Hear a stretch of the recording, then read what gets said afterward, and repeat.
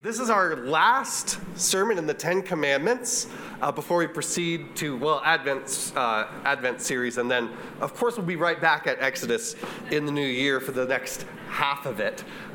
We are at chapter 20. But if you have a Bible with you, our main text is going to be Exodus chapter 20, verse 17. But as has been the case with all of the Ten Commandments, we're going to flip a decent bit, so seeing the screen might be advantageous for you if you want to follow along with the text. Also, I always like to say before starting on a sermon from the Ten Commandments, because some of you guys were reared in church contexts that hit you with the Ten Commandments. All right, like, hey, perform the Ten Commandments well enough so that you qualify for eternal life, right? And some of you guys have shared with me that was the teaching you got. That's very unbiblical. Okay, that's not what the Ten Commandments were meant to be. Of course, when we look at the Ten Commandments, we see it's as God is entering into relationship with his people, right? The relationship comes first, and then the way in which they're to walk comes after. The Ten Commandments are not 10 things that qualify us for eternal life, nor are they 10 things that we do well enough so that God favors us and makes our life go well. That's not what they are.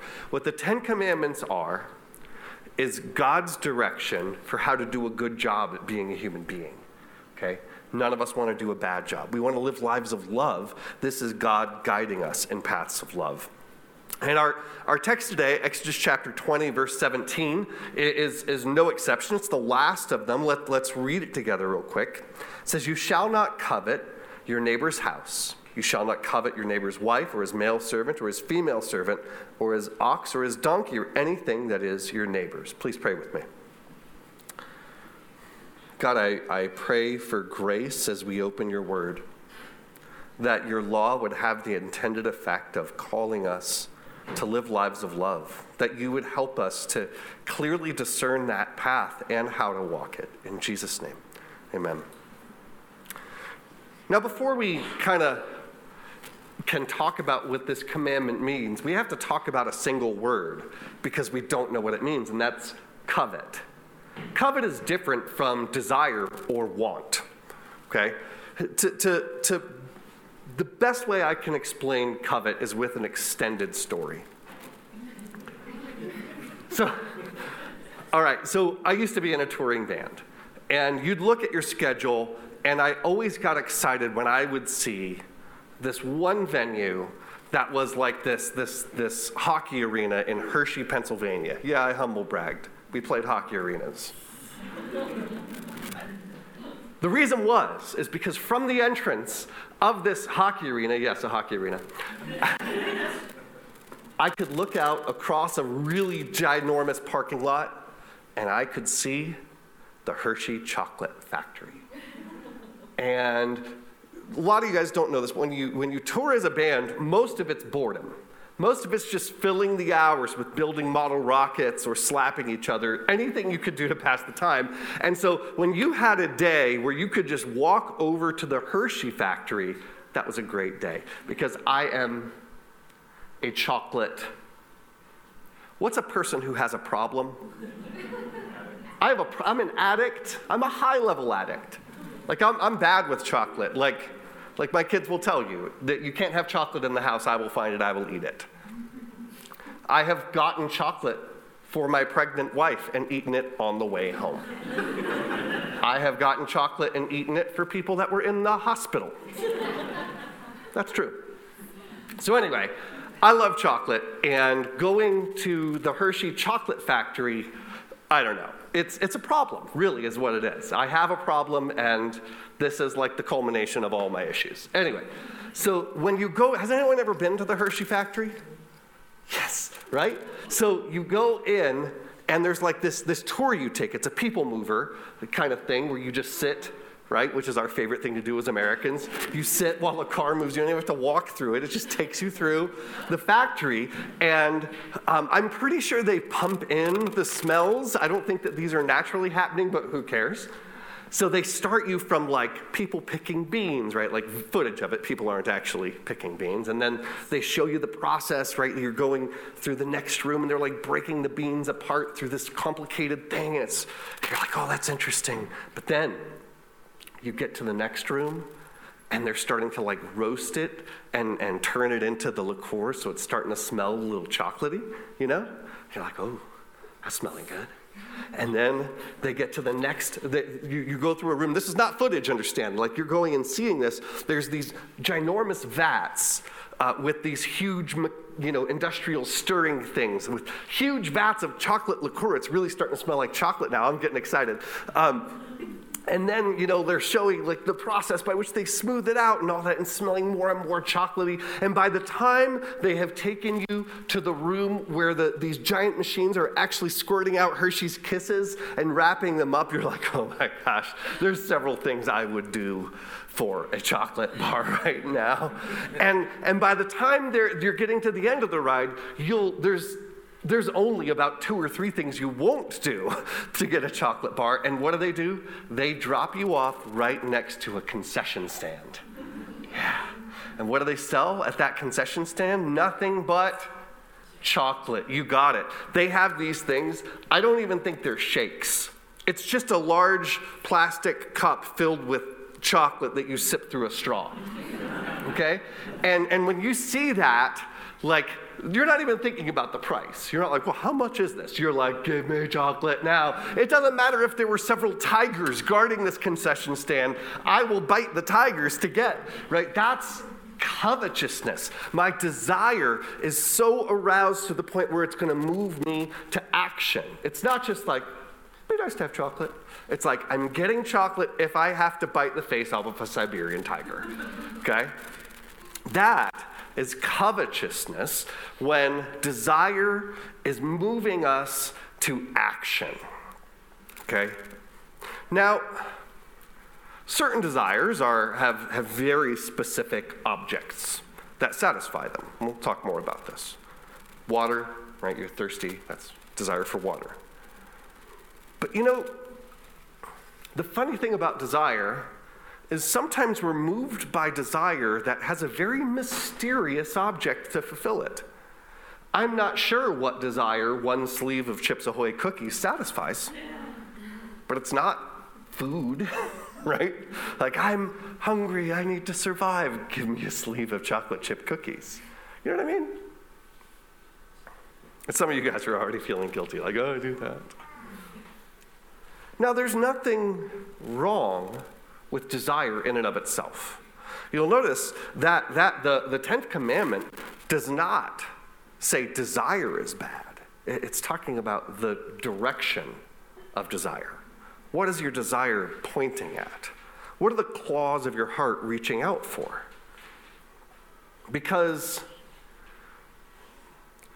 behind every desire, unless it's a very simple one for food or for water, is a core desire, a desire for fulfillment, a desire for meaning, right? And when that feeling of needing something, that desire points itself at things that can't satisfy it, right? This is where we get eating disorders, obsessions. This is where we get addictions, destroyed families, crime. If you think about it, when I think about it, some of the worst things I've done in my life came from attempting to fill a strong desire that I was unable to fill. It's not desire in and of itself, it's the direction. It's been said that of the 10 commandments, you cannot break commandments 2 through 10 if you don't first break commandment 1, you shall have no other gods. Well, in the same way, you can't break commandments 1 through 9 if you're not breaking 10. And if you think through the rest of the commandments, they are a matter of misdirected desire. So what does the 10th commandment actually forbid? We're going to use our old friend, the dartboard. We remember the dartboard. We love the dartboard. Okay, so coveting something that doesn't belong to you is breaking. That's the wall. That's so far away from the heart of the law, which is love, that's in breach. And then we're going to talk about what does it mean to keep it, right? This is the faithful zone in here. And then what does it mean to fulfill it in love? What does it mean to hit the bullseye? So let's talk about the wall first. The wall, the breach of the 10th commandment is to desire what we shouldn't. What shouldn't we desire? Well, it's to desire something that belongs to someone else. Exodus 20:17, which we just read, you notice it doesn't just say don't covet. It says don't covet your neighbor's house, your neighbor's wife, servant, on and on, right? It's not don't covet, it's don't covet what doesn't belong to you, what belongs to someone else, okay? And then, to covet, to desire something we shouldn't, is something that we would do something unethical for, right? Like you're desiring something you shouldn't when it's leading you towards immoral or unethical behavior. Romans 13:9 and 10 says this, for the commandments, you shall not commit adultery, you shall not murder, you shall not steal, you shall not covet, and any other commandment are summed up in this word, you shall love your neighbor as yourself. Love does no wrong to a neighbor, therefore love is the fulfilling of the law. So when we are not acting in love, when we're willing to harm someone, we are in breach. Making sense? And then also, and this is key, to desire what we shouldn't is to desire something that we're using as a God replacement. Colossians 3:5 says this, put to death, therefore, what is earthly in you, sexual immorality, impurity, passion, evil desire, and covetousness, which is idolatry. Idolatry is when you worship a God that isn't God. And it's saying that covetousness, right, to desire something that we shouldn't, is to have a functional God. And when we open the pages of human history, there's limitless examples. I don't know if you guys have seen the previews for this new movie that was a book first, the Killers of the Flower Moon. Anyway, Scorsese made it, right? And it's the true story of the Osage. And what happened to the Osage people, who was an American Indian tribe in the 1920s. Now, the Osage, like all American Indian tribes, were kicked off their land and they were relocated to a desolate part of Oklahoma. And it turned out that this desolate part of Oklahoma had some of the wealthiest oil reserves under it in the entire continent. And so people paying them for the right to drill oil made the Osage, per capita, the wealthiest people group in the world. We're talking about they were building mansions, chauffeured cars. I got a picture for you here. Ballin', that's what it is, okay? Right? Like, they had more money per capita than anyone else in the world.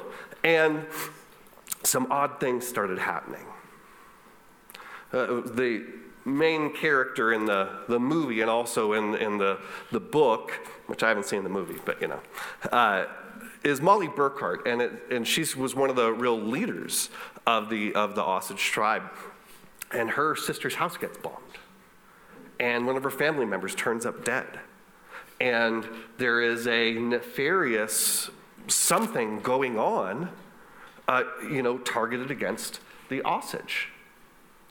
And there was an oil man, actually, who had a white oil man who had friendly relationship with the Osage, and he's like, what's going on here? I got to get law on this. And so he didn't trust local law enforcement, so he actually got on a train to go to D.C.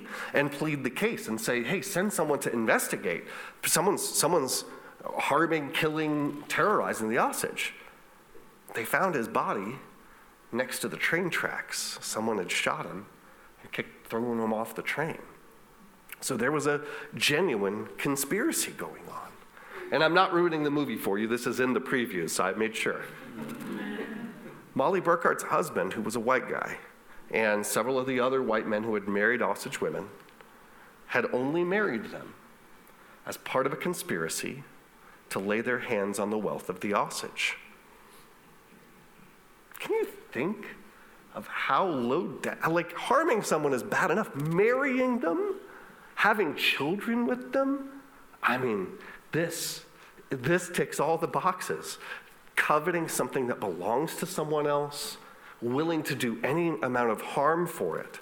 And it is absolutely a functional God, something that they would do anything to get the wealth of the Osage. Now, hopefully, none of us have engaged in a conspiracy to marry and then, I hope, right? What if that was the case? Like, I just wanted your bank code. It happens, right? But we've all desired what we shouldn't. We've all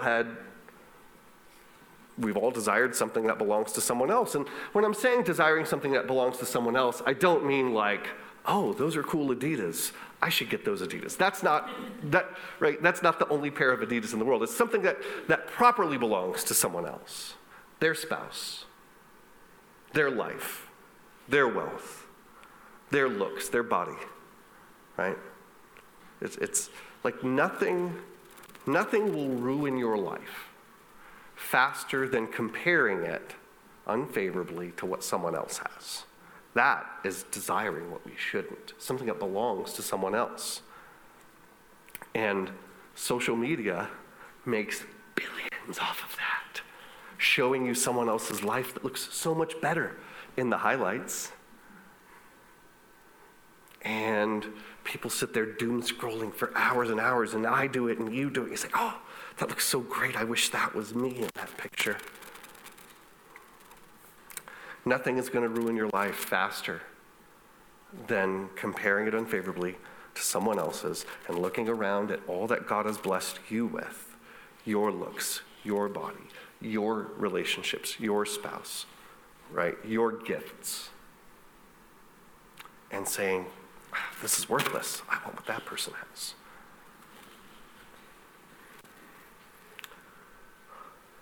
Now, we also might recognize that, like, this is a huge part of how our economy functions. You know? Like, Alfred Sloan, the guy who founded Chevrolet, it was Chevrolet, right? Anyone check me on that? Chrysler, Chevrolet, same difference. He came up with the idea of planned obsolescence, right? How do you get someone to buy a car every year? Well, you just make a couple tweaks to last year's model so that people think what they have is obsolete. And we're all walking around saying, what I have, what I am isn't good enough. So buy my, body transformation plan or what have you, all preying on this deep need inside of us to be fulfilled.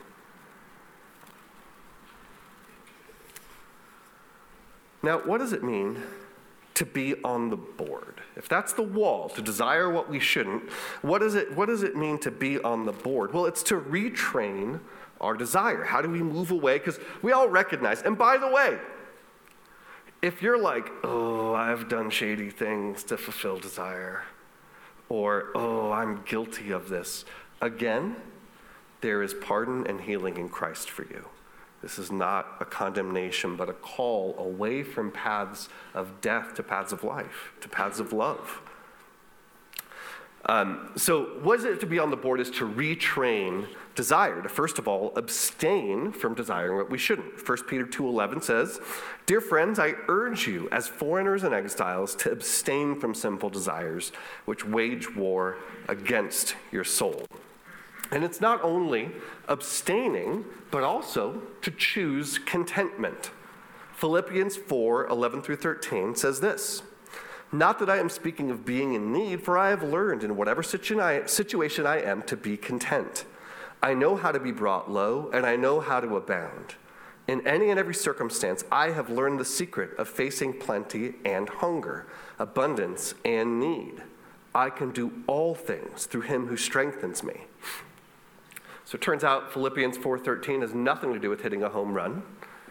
Okay? What Paul is, you guys know what I'm talking about? Like athletes put on their sneakers, Philippians 4:13, so I can go win the game and throw for 1,000 yards. Or it's a set of 10, I can do all things. It's not what the verse is about. What he's talking about, you can still use it, if you guys have gear. It's like your workout shirts, like Philippians 4:13, and,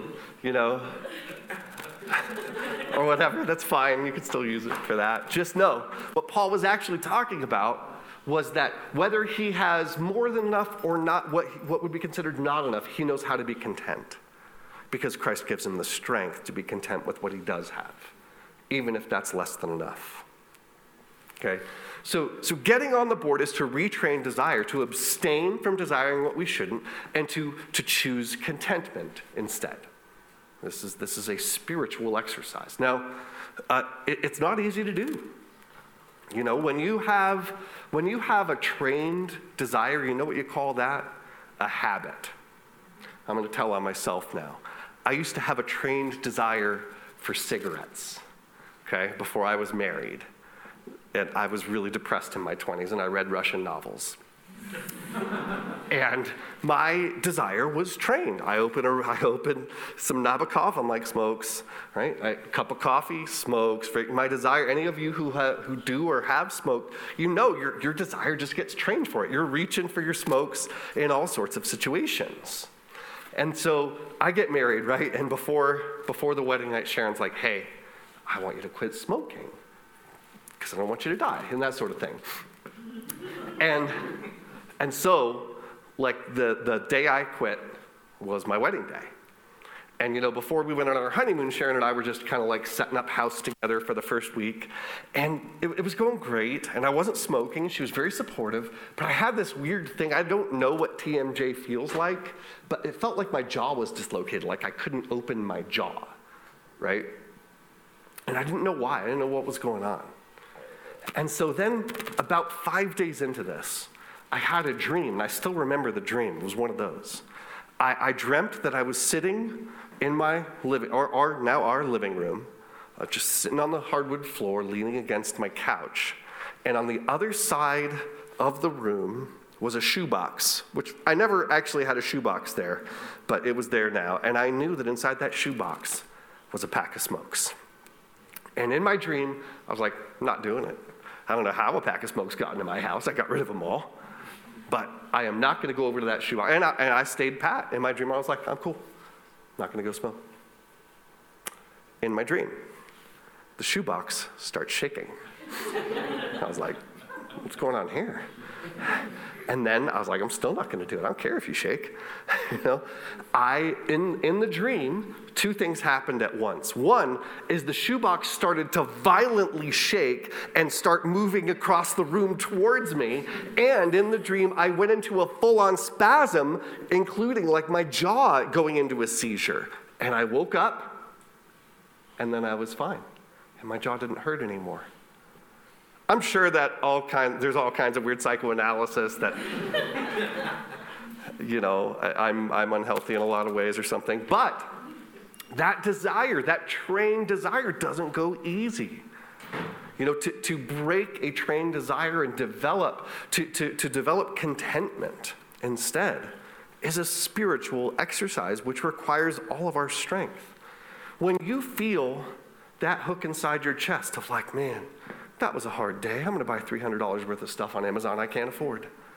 Right? Is there a legitimate desire for $300 worth of stuff on Amazon you can't afford? No. You are trying to just feel better. Right? There's a desire in you for comfort, for fulfillment, for security or something, and you're getting it through something that can't possibly do that. To recognize when you're in that place. And maybe it's not retail therapy for you. Maybe it's opening a fifth of something and maybe not putting the cap back on, or a pint of ice cream or whatever, right? It's to say, I recognize what this is. This is my heart reaching out for security, fulfillment, and on all sorts of things which I can't figure out a way to get, so I'm going to throw some whatever. I'm going to throw pleasure in it. I'm going to throw some 3 hours of doom scrolling in it or what have you, to recognize that that's happening and say, I'm going to choose not to try and fulfill my desire through these things. Instead, I'm going to choose to be content where I am. To say, my body is the right body for me. It's the one God gave me. You know, if I'm healthy, I should be content with that. I don't need the abs that person has, who has airbrushed them. My house is a roof over my head. I don't need to go and look at all these other houses and say my life isn't good enough until I get one of those. Recognize what that is. It's not a house that you're desiring. It's security, it's significance, it's fulfillment, right?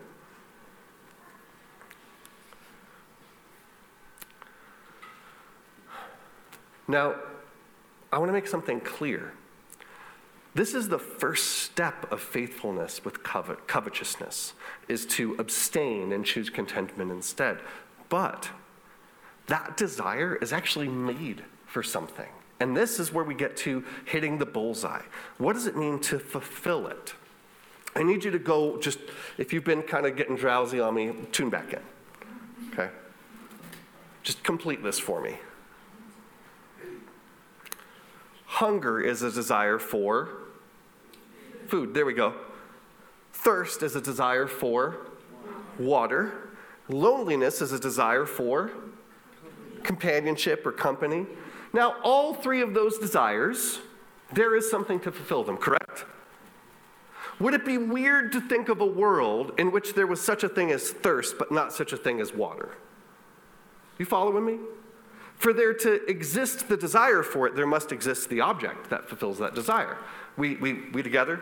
And by the way, I'm directly stealing this from C.S. Lewis. This is not my own. Okay. What about desire for ultimate meaning, purpose, and fulfillment? We all got that. This is the big one. This is the one we're trying to throw all kinds of digital binges, food, sex, whatever into it, and it never works. And many thinkers today tell us that this desire for ultimate fulfillment, for meaning, for purpose, for not being alone in the universe is nonsense. That's weird. Why do we have the desire? That's like saying, yeah, you're thirsty, but there's no such thing as water, right? Instead, the fulfillment of this desire, not the desire for food, but the desire for something bigger, something beyond ourselves, the desire for transcendence, for fulfillment, it too has an object. To quote C.S. Lewis, if we consider the unblushing promises of reward and the staggering nature of the rewards promised in the Gospels, it would seem that our Lord finds our desires not too strong, but too weak. We are half-hearted creatures, fooling about with drink and sex and ambition when infinite joy is offered us.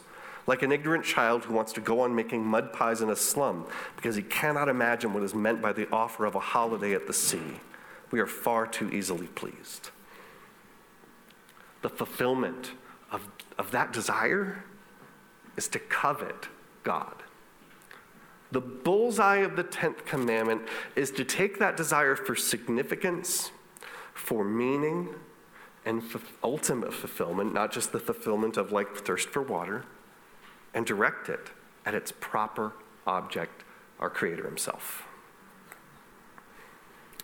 When we look at the Psalms, right, we see the psalmist desiring to know God. Psalm 42, 1 and 2 says, "As a deer pants for flowing streams, so pants my soul for you, O God.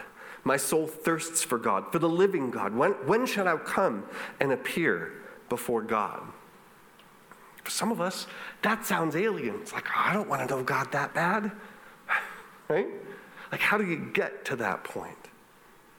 It's also to delight in God. Psalm 37, 4 says this, "Delight yourself in the Lord, and He will give you the desires of your heart." Now, some people misread that verse to mean that as long as I'm giving God what makes Him happy, I'm going to get the Cadillac career person, whatever. That's not, look at it again. It's saying that if God is the delight of your heart, then you get what you want. Our problem is that God is the only one who can fulfill our deepest longings, and we are pointing those desires and longings at things that can't hope to fill them. Sometimes they're good things. Often they're good things. Career's a good thing. It cannot do for you what only God can. A spouse is a good thing. If you ask your spouse to be God for you, boy, are they going to disappoint you. If you ask your kids to be God for you, boy, is that going to disappoint you. If you ask a friend to do that. So coveting God is knowing God. It's delighting in God. It's also following him. The way that we live our lives is crucial. Matthew 5:6, Jesus says, "Blessed are those who hunger and thirst." You hear that language of desire for what? For righteousness, for they shall be satisfied. Now, am I saying that if you haven't eaten in 14 hours and you ran a 5K and you're really hungry and you're like, man, I want some tacos. Like sometimes you don't really want tacos. What you need is the Lord. Go have a quiet time. Right? No, there are desires proper to hunger, thirst, right? And God would be like, yeah, go eat. Have some water, whatever. But we need to learn the difference between, hey, I'm actually hungry, or I'm only eating right now because I'm lonely. That's the big matter of discernment. How do we do this? How do we begin to covet God? Because truth be told, in our culture of excess and tons of stuff that can distract us from our need, that's available online at all times, you know what I'm talking about? Like you can numb and distract yourself away from God. How do we do this? Well, to begin with is to start a relationship with God, to accept the offer of Jesus. It's to open God's word. It's also, and this is really key, Emily talked about this earlier, it's not that we are going to get closer and closer to God the more we're alone with God. Don't hear me say being alone and like praying by yourself isn't important. It is very important. But one of the real keys is that we have a family relationship to God. It is personal. There is one-on-one aspect to it, just like any family has one-on-one relationships, but it's also a family relationship. It's everybody together, right? That if you take someone out of a family, those relationships are incomplete, correct?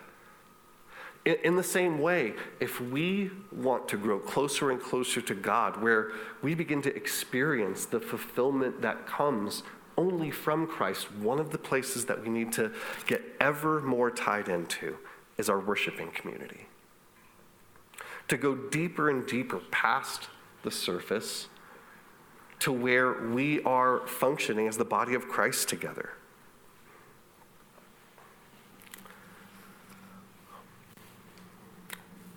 The truth is, the reason that our desire is not going to be fulfilled by anything but God, it's because that's what we're designed to do.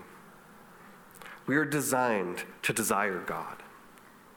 If you ever see something, if you ever seen design meet its purpose, it's an amazing thing.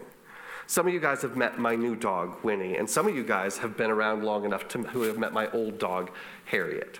Any Harriet fans in here? Yeah, some of you guys met Harriet. Harriet was a Labrador. She lived till she was 14. She was great. Now, for those of you who don't know, a Labrador is designed to be a water retriever. They like to go in the water and get things. Harriet did not know this about herself. Okay?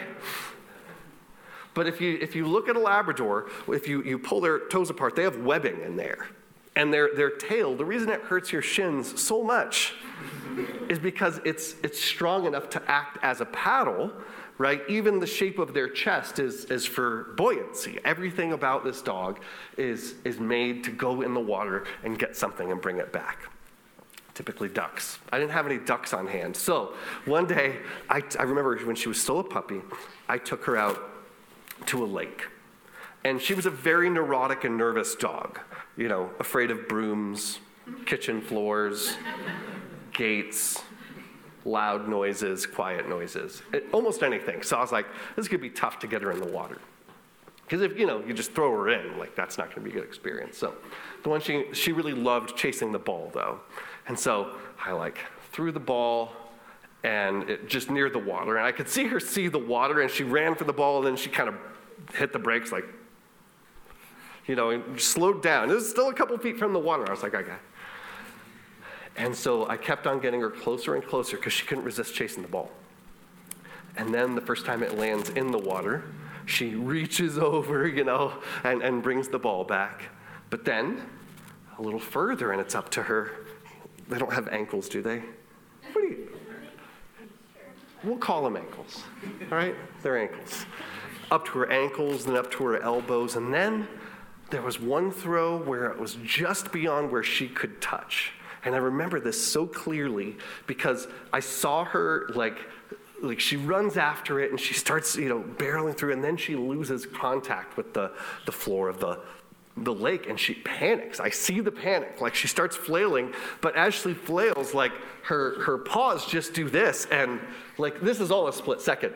And before the split second is up, she's not flailing. She has figured out, I do this, right? And she's swimming. And she goes and gets the ball. And when that dog came back in, you know how dogs get, you all know how dogs get excited. This is not something I have to explain. She was beyond excited and drops the ball and starts flipping out, right? She had found her special purpose, to quote Steve Martin in The Jerk. Right? And I couldn't, I had to make her stop. I started just throwing the ball as far as I could, and she was going further and further, right? Her design met its object, what she was made to do. We are made to desire God. When we try and fulfill something God-sized with something that is only earthly, even if it's a good earthly thing, the result is going to be disappointment time and time again. We are made to desire God, covet God. Please pray with me. God, may our restless hearts find rest in you. May our covetous hearts covet their proper object, our Creator. I pray that in this week, that as a church, that as a people, we would desire to go deeper with you, that we would not fall prey to the misdirected desire that leads us down so many paths of disappointment and self-destruction. Instead, Lord, be the fulfillment of our desires this week. Show us the way. Grow us to be more like Jesus. Amen.